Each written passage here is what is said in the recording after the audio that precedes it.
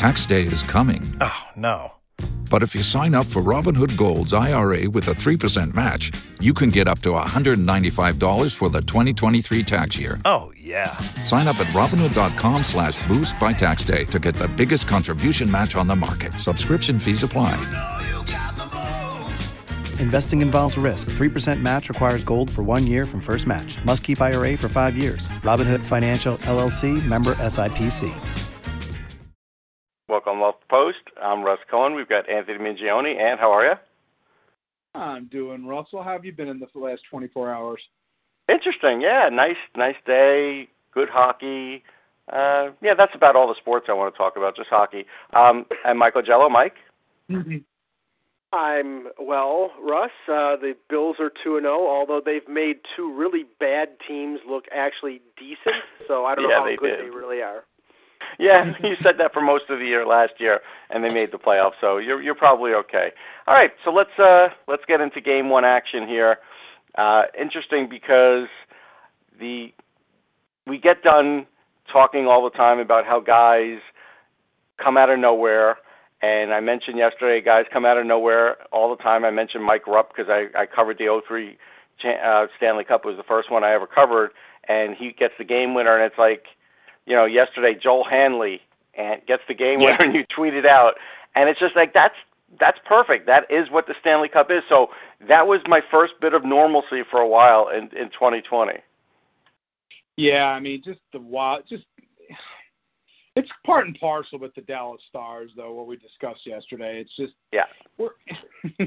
they pull guys out of the woodwork that just score goals, and going back a little bit, obviously what Pete Weber said last week about how they just seem like a team of destiny. When Joel frickin' Hanley scores a goal, then there's just something. They're wearing green, so they have some kind of clover either in their jersey or up or somewhere. They've got going, right. I'm not going to get in we're going to try to keep this a family show here, but Alexiak scoring a goal. I mean, it's just and Kiviranta again, who's becoming the great Finnish legend at this point, and Khudobin doing Khudobin things, which is somehow they hold it again. They define explanation, but I will say this about them.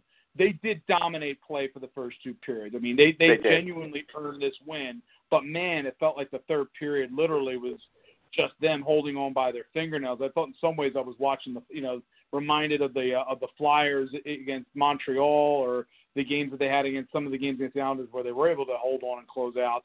It had that same kind of feel like they were but they had enough of a lead, and defensively they were able to kind of keep things at bay. But, again, here we are, Dallas Stars up 1-0.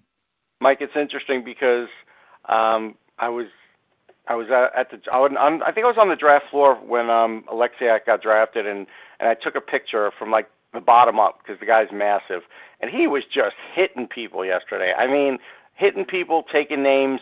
The goal, wasn't totally shocking for me because when he was at Northeastern, he actually was a pretty good offensive player. It's just that in the NHL, they've got guys for that, like Heiskanen and stuff, so he was going to have to play a different role. But I can't say I was completely shocked that he scored. No, but, we've seen throughout the playoffs, Bowness has wanted to activate his defense. You've seen Heiskanen jump into the attack a lot. Klingberg does it all the time. It is a little disconcerting to see Alexiak, 6'7", 255 pounds, heading to the net. I mean, if I'm a goaltender, I'm crapping my pants. But it was actually a deft play. But to Anthony's point about the unsung heroes here, it's like you got the Finnish legends, Solani, Koivu, and Kiviranta. I mean, the way he's playing right now, and I'm being facetious, but obviously, he's shown up at the right time. And they didn't get a lot of production out of their big line yesterday. Ben was, I think fairly silent, and Radulov and Ben had a couple chances early in that first period. Yeah, but it's been they're getting it from their blue line, they're getting it from their secondary, third, fourth lines, which is the recipe for a team to win. But I picked the Lightning in 7. I'm a little concerned about that pick right now, but The third period when they outshoot them 20-2. I mean, they're trying to play a four corners defense and just kill the clock. And I don't know if that's going to result in momentum for Game 2, but it was basically just let Tampa shoot the puck and let Khudobin work his butt off, and they won the game. But in terms of momentum for Game 2, I don't think that was a good thing for the Stars. Well, I'll follow up with that by saying, that's the one thing that you do, and I go back to my point about how they feel like they do have kind of a lucky clover. The problem is that as you go along, if you don't start to get some level of production out of your top guys, it fluctuates up and down. And when you get into, it's good to get those depth guys scoring, but at some point here, they're going to need to make sure to get Ben loose offensively here to really, I think, for them to have the series. I think Game 2 in many ways will be more of a bearing on what this series will be, I think, more than anything. Whereas Game 1 kind of was a little bit wild in some ways in how the results came out. Yeah, I think that's fair. Interesting thing about Kiviranta, I did a show Saturday night and couldn't come up with his name because he's not a household name, and just said the young Finn. and I wanted to mention him yesterday and just didn't remember to. Because we don't do this show scripted. We do it off the top of our heads. So I didn't. And what's interesting about it, Ant, is on the Stanley Cup Media Day, Jim Nill talked about Kiviranta. And this is like a Jim Nill special. This is the kind of guy that Jim Nill used to be able to grab all the time in Detroit. So, he plays in Finland. He wins the Finnish championship there. They like what they see. They sign him. They bring him to Texas. I mean, he had 23 points in 48 games. He didn't light up the AHL. And then they decide, you know what? Let's just have him here just in case. And man, and he had one goal. He had one goal in the regular season in 11 games, and now he's got 5. He's got 5, exactly. I mean, it just kind of goes straight to the unexplained, how this whole tournament has been just the unexplainable. And again, you have to give some credit. Again, kind of part and parcel with the fact that one of the areas that the Red Wings were really good at in terms of maintaining their level of excellence for so long before recently is how well they plumbed Scandinavia for really good players and also found good Finnish players. And again, Mill comes from that school, from the Red Wings organization. And I don't think that's necessarily a coincidence that the Dallas Stars have been pretty good with regards to plumbing Finland for some pretty good players. Yeah, and Mike, so we all agreed that Dallas's blue line was the better blue line, even though Hedman, there was discussion whether who was better between Hedman or Heiskanen. And you guys have to start saying Heiskanen, because if you don't, the Finns are getting mad now. I see it on Facebook. Like, they're just like, it's not that hard to say it. Like, they're getting mad at them. What was it? Did Uni Nieminen give it to you? No. Risto did. Risto Parikkanen. Oh, Risto. No, absolutely. No, Risto. You run afoul of Risto Pekkarinen, man. That's good. You might as well just call it a day, man. Yeah. So he's getting mad now. I will say, if Uni got on you might as well retire at that point. Yeah. Uni isn't going to kill you for anything. But hold on. I'm an equal opportunity mispronouncer because I say Heiskanen and I say Sergachev when it's Sergachev and Heiskanen. That's fair. Well, the way it goes is, as we mentioned before with Russian, it's always the middle that gets emphasized, and I think it's a little bit of that sometimes with Finnish, but I'm not so sure. Again, it's just that particular language pattern in this case where you have to kind of pick up on that. Most North American announcers don't. They don't care. They're going to say whatever they're going to say because it's quicker for them to say it. True, and that's really what it boils down to. But we agreed on their blue line, and actually for a lot of that game, the blue line was the difference for Dallas. And we all talk about Heiskanen, but Klingberg was a monster too in that game. He really was. Yeah. And he is a guy that, a couple of years ago, people were, just not giving him the credit he deserved. A couple of years ago, he almost had a Norris-type year. And I get it. There's years where sometimes he doesn't look his offensive best. But I got to say, he's really risen to the occasion here. On that media call, he was very loose. I think a lot of the Dallas players are loose. And we saw something else, Ant. We we did see Seguin shooting. He was better when he's trying to score down low because you could see there's definitely something with the hand or wrist because his shot's not accurate and it's going all over the place. But they are starting to get him closer to the net, and that's something where we might see some second goals from. But, Tampa still doesn't get to the net. They really still don't. That's the key. Yeah, that's huge right now. They discovered in that game last night how tough it is to get to the net against Dallas when they begin to collapse in, and not just collapse in. Also, they'll staple you to the boards on the outside because they have enough big bodies on that defense that they can do it. But even just trying to get to the middle, Tampa has bigger forwards, but the problem is some of the bigger forwards, in this case, Killorn, not quite, makes a mistake in the game, gets penalized.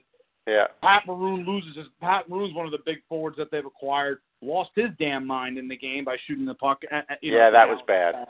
Bench, which was, don't know what it. And you take those guys out that could probably get a beachhead in front. It makes it a tall order for Tampa's smaller skilled players to try to slip between the redwood trees that the Stars blue line represents. So again, Klingberg, Heiskanen, Alexiak, again, much of that blue line again is tough to attack, and when they get a lead, unlike in the outlier probably was the games 5 and 6 of the Colorado series when it was just Wild West. But for the most part, when Dallas wants to play clamp down and really shut you down, they can do it.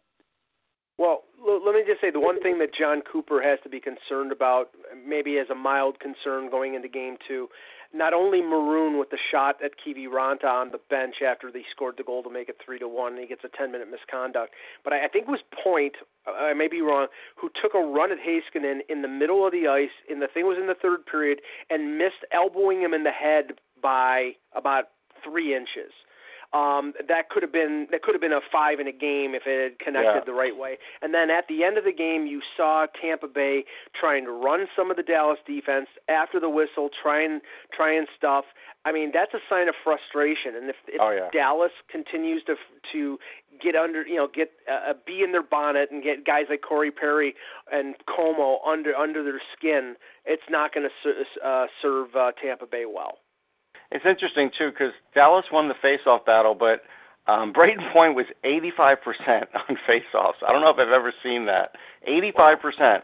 And Pavelski was 62. And so both those guys were doing good work.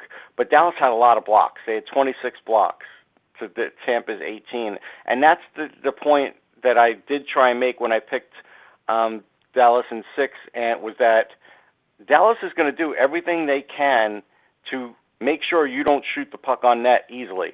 And you know what?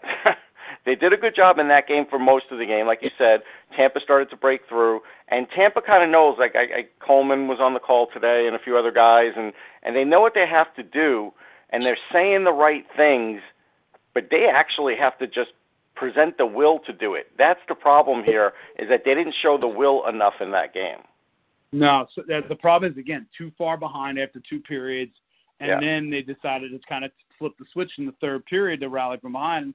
And again, I get the fact that they have played. I'm not using, you don't certainly want to use this excuse. I get the fact that they kind of played. If you get into it, you have a double overtime game against the Islanders, and then another overtime game in order to win the series. So in some ways, it's almost the equivalent of playing a full 7-game series that they had against the Islanders. The Islanders really gave them, a lot to deal with in that series. Even though they took command, even though they were able to command and close it out in 6.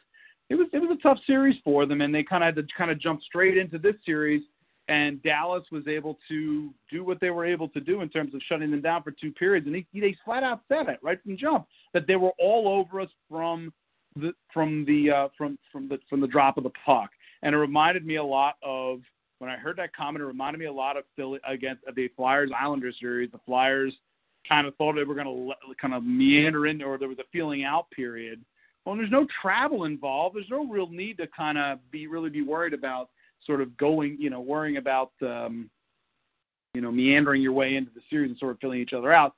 If you're the underdog, you go right at them, and that's exactly what Dallas did, and that's to their credit. And Tampa's got to deal with it now. Now, Mike, something that I found interesting, again, I'm still kind of shocked that I'm watching the Stanley Cup and I have no chance of covering it. My brain is still not working well with that, but I'm getting past it. But the other thing that it's not working well with is by showing the Stanley Cup early in this series. You know, we're so used to the Cup coming into the building only when a team has a chance to actually win it that night. We saw Stanley in Game 1. Like, that's another sign that 2020 is weird. Yeah, I think they're taking a cue from the WWE. It's like they're showing, here's the championship belt. Right. It's hanging over the ring, or it's going to be left on the table with where the bell is being rung. Yeah, I thought it was a little weird too. But you know what? Though I will. Yeah, Mike, finish. I'm sorry. No, go ahead. I loved it. I got to tell you, I loved it. Them having it up on the dais like that. Yeah. Something about it where I went, yeah, 2020's had some weird moments, and this kind of was initially weird. And in a crowded arena, it's in an actual arena, it will be extremely difficult for them to pull it off. But I got to tell you, I kind of liked it, and I thought Khudobin's comment afterwards was perfect. Hey guys, let's go up and steal it. And I was like, but you know what? That actually, if you think about it, it's kind of cool to have that kind of intrinsic motivator. It is a motivator, sure. It was great. I mean, because with the absence of a crowd, with the absence of a lot of the normal pomp and circumstance that we would have prior to Game 1, to have the Cup on display there, it kind of brought. I think it definitely brought a lot of fire out of it. I mean, Dallas probably had enough intrinsic motivation to begin with, being the underdog in the series. But I have no doubt them seeing that being put on display, you know, I think lit the fires even more than maybe they would have had prior to that. And, you know, but getting to the crowd. Yeah. I was going to say, getting to the crowd, I would like to see the crowd be a little more animated and fired up like it was in Philadelphia today, booing Carson Wentz. The digital boos were fantastic. I'm glad I had the game on for that, because I was like, this is perfect, because this is exactly what the fans would do. You are jealous of the fact that they haven't done this at a Jets game yet. Well, because they could do it every minute. Like, there's not going to be a moment to pick out for the Jets for boos. It would be the entire game. Yeah, they can just get that audio. They can just get that audio from Citi Field there, Russ. No, they're too busy. No, things are too busy getting lit on fire outside of Citi Field, as everybody. Yeah, I don't know what that was. That was kind of wild. No, the best All right. I sent it to you. I thought it was great when someone said they announced the new mayor, Mr. Met. Like the folks.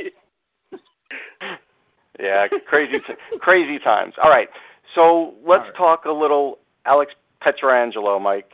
And I said it right. I said it right. So our friends on Twitter, and you know who I'm talking about, won't say anything to it. And he'll rip me enough when he hears me for the NHL draft coverage soon on Sirius. But John's got a little lead time on that. But let's talk about this defenseman and the stories that are coming out and the places he might go. And of course, Toronto is mentioned. And I'm going to go out and just say, like I said on the Buzzcast the other day, no way would I want to give him a 7-year deal. I don't care how good he is today. I don't want him when he's 35, 6, and 7. I don't. If I had to go with a 5-year deal, I could live with that last year. But I'm telling you, I think if the Leafs do this, this is no different than they've been doing with every other general manager for every other incarnation of the Leafs for the last 15 years. Yeah, I'm going to have to learn to pronounce his name correctly, since there's a very good chance he could end up in Toronto. But, no, I mean, first of all, I mean, we saw the landscape of what happened over the last 72 hours. We saw where it was going 4 or 5 months ago when Doug Armstrong traded for Justin Falk, traded for Marco Scandella, extended them both. He has Perunovic coming, who won the Hobey Baker last year. So he's got a loaded defense. And he basically is saying to Pietrangelo, okay, if you want to stay here, you're going to have to take a significant discount. And according to Jeremy Rutherford in The Athletic, he basically said they didn't talk term. They wouldn't be nailed down on term. They wouldn't be nailed down on signing bonus.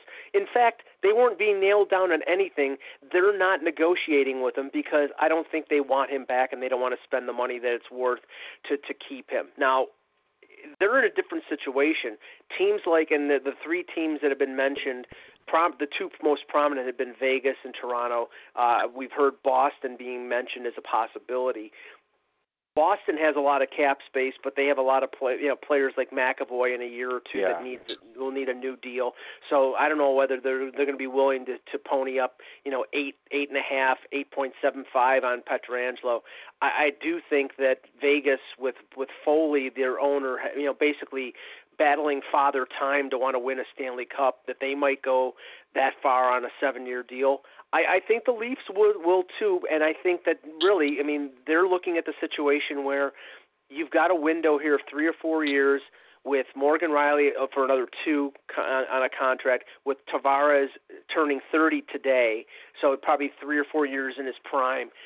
Matthews under contract and Marner under contract, that this is your window, and we know that they're not going to win. They're not going to win a Stanley Cup if they don't significantly upgrade their defense, and the only way that they can do that is either sign Pietrangelo or trade for a Dumba or an Ekblad, which I think will be more difficult than trying to attract Pietrangelo to Toronto. So, this is the task of Kyle Dubas, and I think one way or the other he's going to fulfill that task. Ant? I'm in agreement with Michael. I think in this case, and I've mentioned this before, I think the Toronto Maple Leafs of all the the 3 teams that we've mentioned have the greatest need for Alex Pietrangelo. I think Vegas could use him, but I don't think it's for them. They've got enough, I think, especially after and again, not to make this a comparison, but I think the Martinez trade helped to stretch out their blue line a little bit. To the point where the defense was not, in my mind, what hurt them in that conference final. It was very much their forward core that needed to kick the ante up and kick in more in that conference final, and as we know, late in that series against Vancouver. Boston again, I think there's some things that's kind of, I think they had the space, but they'd have to shift some things around. I often wonder whether or not Boston's got Boston's mentioned because of maybe fear that the Maple Leafs would acquire Pietrangelo, and that's something. Yeah, I think that's a part of it. I think that's a part of it as well. Any way that you can sort of tweak the Leafs, the Bruins will attempt to do that, or drive the price up. Exactly, sure. Drive the price up. Any way it works in this circumstance. That being said, based off of the way the Leafs are currently structured, they desperately need a defenseman, I think, of Alex Pietrangelo's caliber. And I do think in this circumstance, knowing that there is leverage that is involved, they will likely have to move off another player in this circumstance, I think, to make it happen. I think, Mike, we all know the name William Nylander is probably going to come up in this circumstance in order to get to the number that had been quoted, I think, by Andy Strickland. I think the number that was quoted was around starting at 9.25. While Russ, I know the salary number isn't as much concern as the term is. It's the term, yeah. At this point, if you think you've got a window here with the current roster as it is constructed, and you are adding a defenseman in this circumstance of Pietrangelo's caliber, this is not the same thing. And I said this kind of reminds me a lot of Philadelphia in the late aughts, early 2010s, right around 2010, when they really, as a young roster, were hitting the wall in the playoffs. They had one brief, deep run, and then they struggled to get past Pittsburgh, and they needed to shore up the blue line desperately, that piece that brought the parts together. And I think in this circumstance, because again, he is 30 years old. It's not like when the Flyers acquired Pronger and he was 35 years old. 35 years old. You're going to have a window of Pietrangelo, and if that requires 2 additional years of in order to secure his services on a contract, I think it's something that Dubas probably has to do in this circumstance for them to really have that window of 3-4 years here. You buy 3-4 years with the understanding that you may be sucking it. If Pietrangelo's play begins to drop, then at that point you cross that bridge when you come to it. But for now, I'm in agreement with Michael. I think the Maple Leafs need him. He's going to leverage that need. But my gut feeling is that I do think he ends up in Toronto unless somebody else jumps in. And also, as I mentioned before briefly, that it's also going to have to be a mutual thing. I don't know whether or not, he's, as I said, St. Louis is an excellent hot NHL market. Toronto's like going to church. It's a very different thing. And And you're going to need, in this circumstance, he's going to have to be willing to want the smoke, basically, to want to go to the big smoke and go to Toronto and know what comes in with that. But, again, he does have a Stanley Cup already, a recent Stanley Cup under his resume, key element of that Cup-winning team. So I think he can handle it if he wants it. Okay. Mike, do you think the Leafs will trade for his rights? I don't think so, simply because, we know that there is no 5-day window this time around. Right. So, maybe that decreases the chances of a trade. We saw the Edmondson deal. We've seen it in the past where teams will trade. I think the Leafs, I think they probably already, without tampering, obviously, have already signaled, maybe through his agent or even using the press, maybe the parameters of a potential offer, that they could really wait until October the 9th. I don't think, right now the greatest fear is that he goes back to St. Louis and he says, okay, but it doesn't seem like St. Louis is willing. It's like St. Louis told him, why don't you go to market? They basically told him that, what he is looking for, which is anywhere from, Oliver Ekman-Larsson's 8.25, which I think is a low point, to what Yossi got, which was 9.05. He's looking in that area. We know Tavares took a couple million less because San Jose offered him $13 million on his contract, and he took 11 from the Leafs.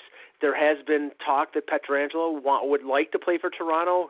He's friends with a couple players on the team. He's from King City, which is right around Toronto. So, I don't think there's going to be much of a discount for him going to Toronto. He's going there to get paid, and he's going to get a front-loaded deal just like Tavares and Marner and Matthews did. So, but I don't think they'll trade for his rights. I think they'll save the draft picks and wait till October 9th. Okay. All right. We'll see how that goes. I saw a picture today. I think it was Anthony, or no, it may have been Mike. No, that was Mike. That was definitely Mike. I'm not taking credit for that. That's Michael.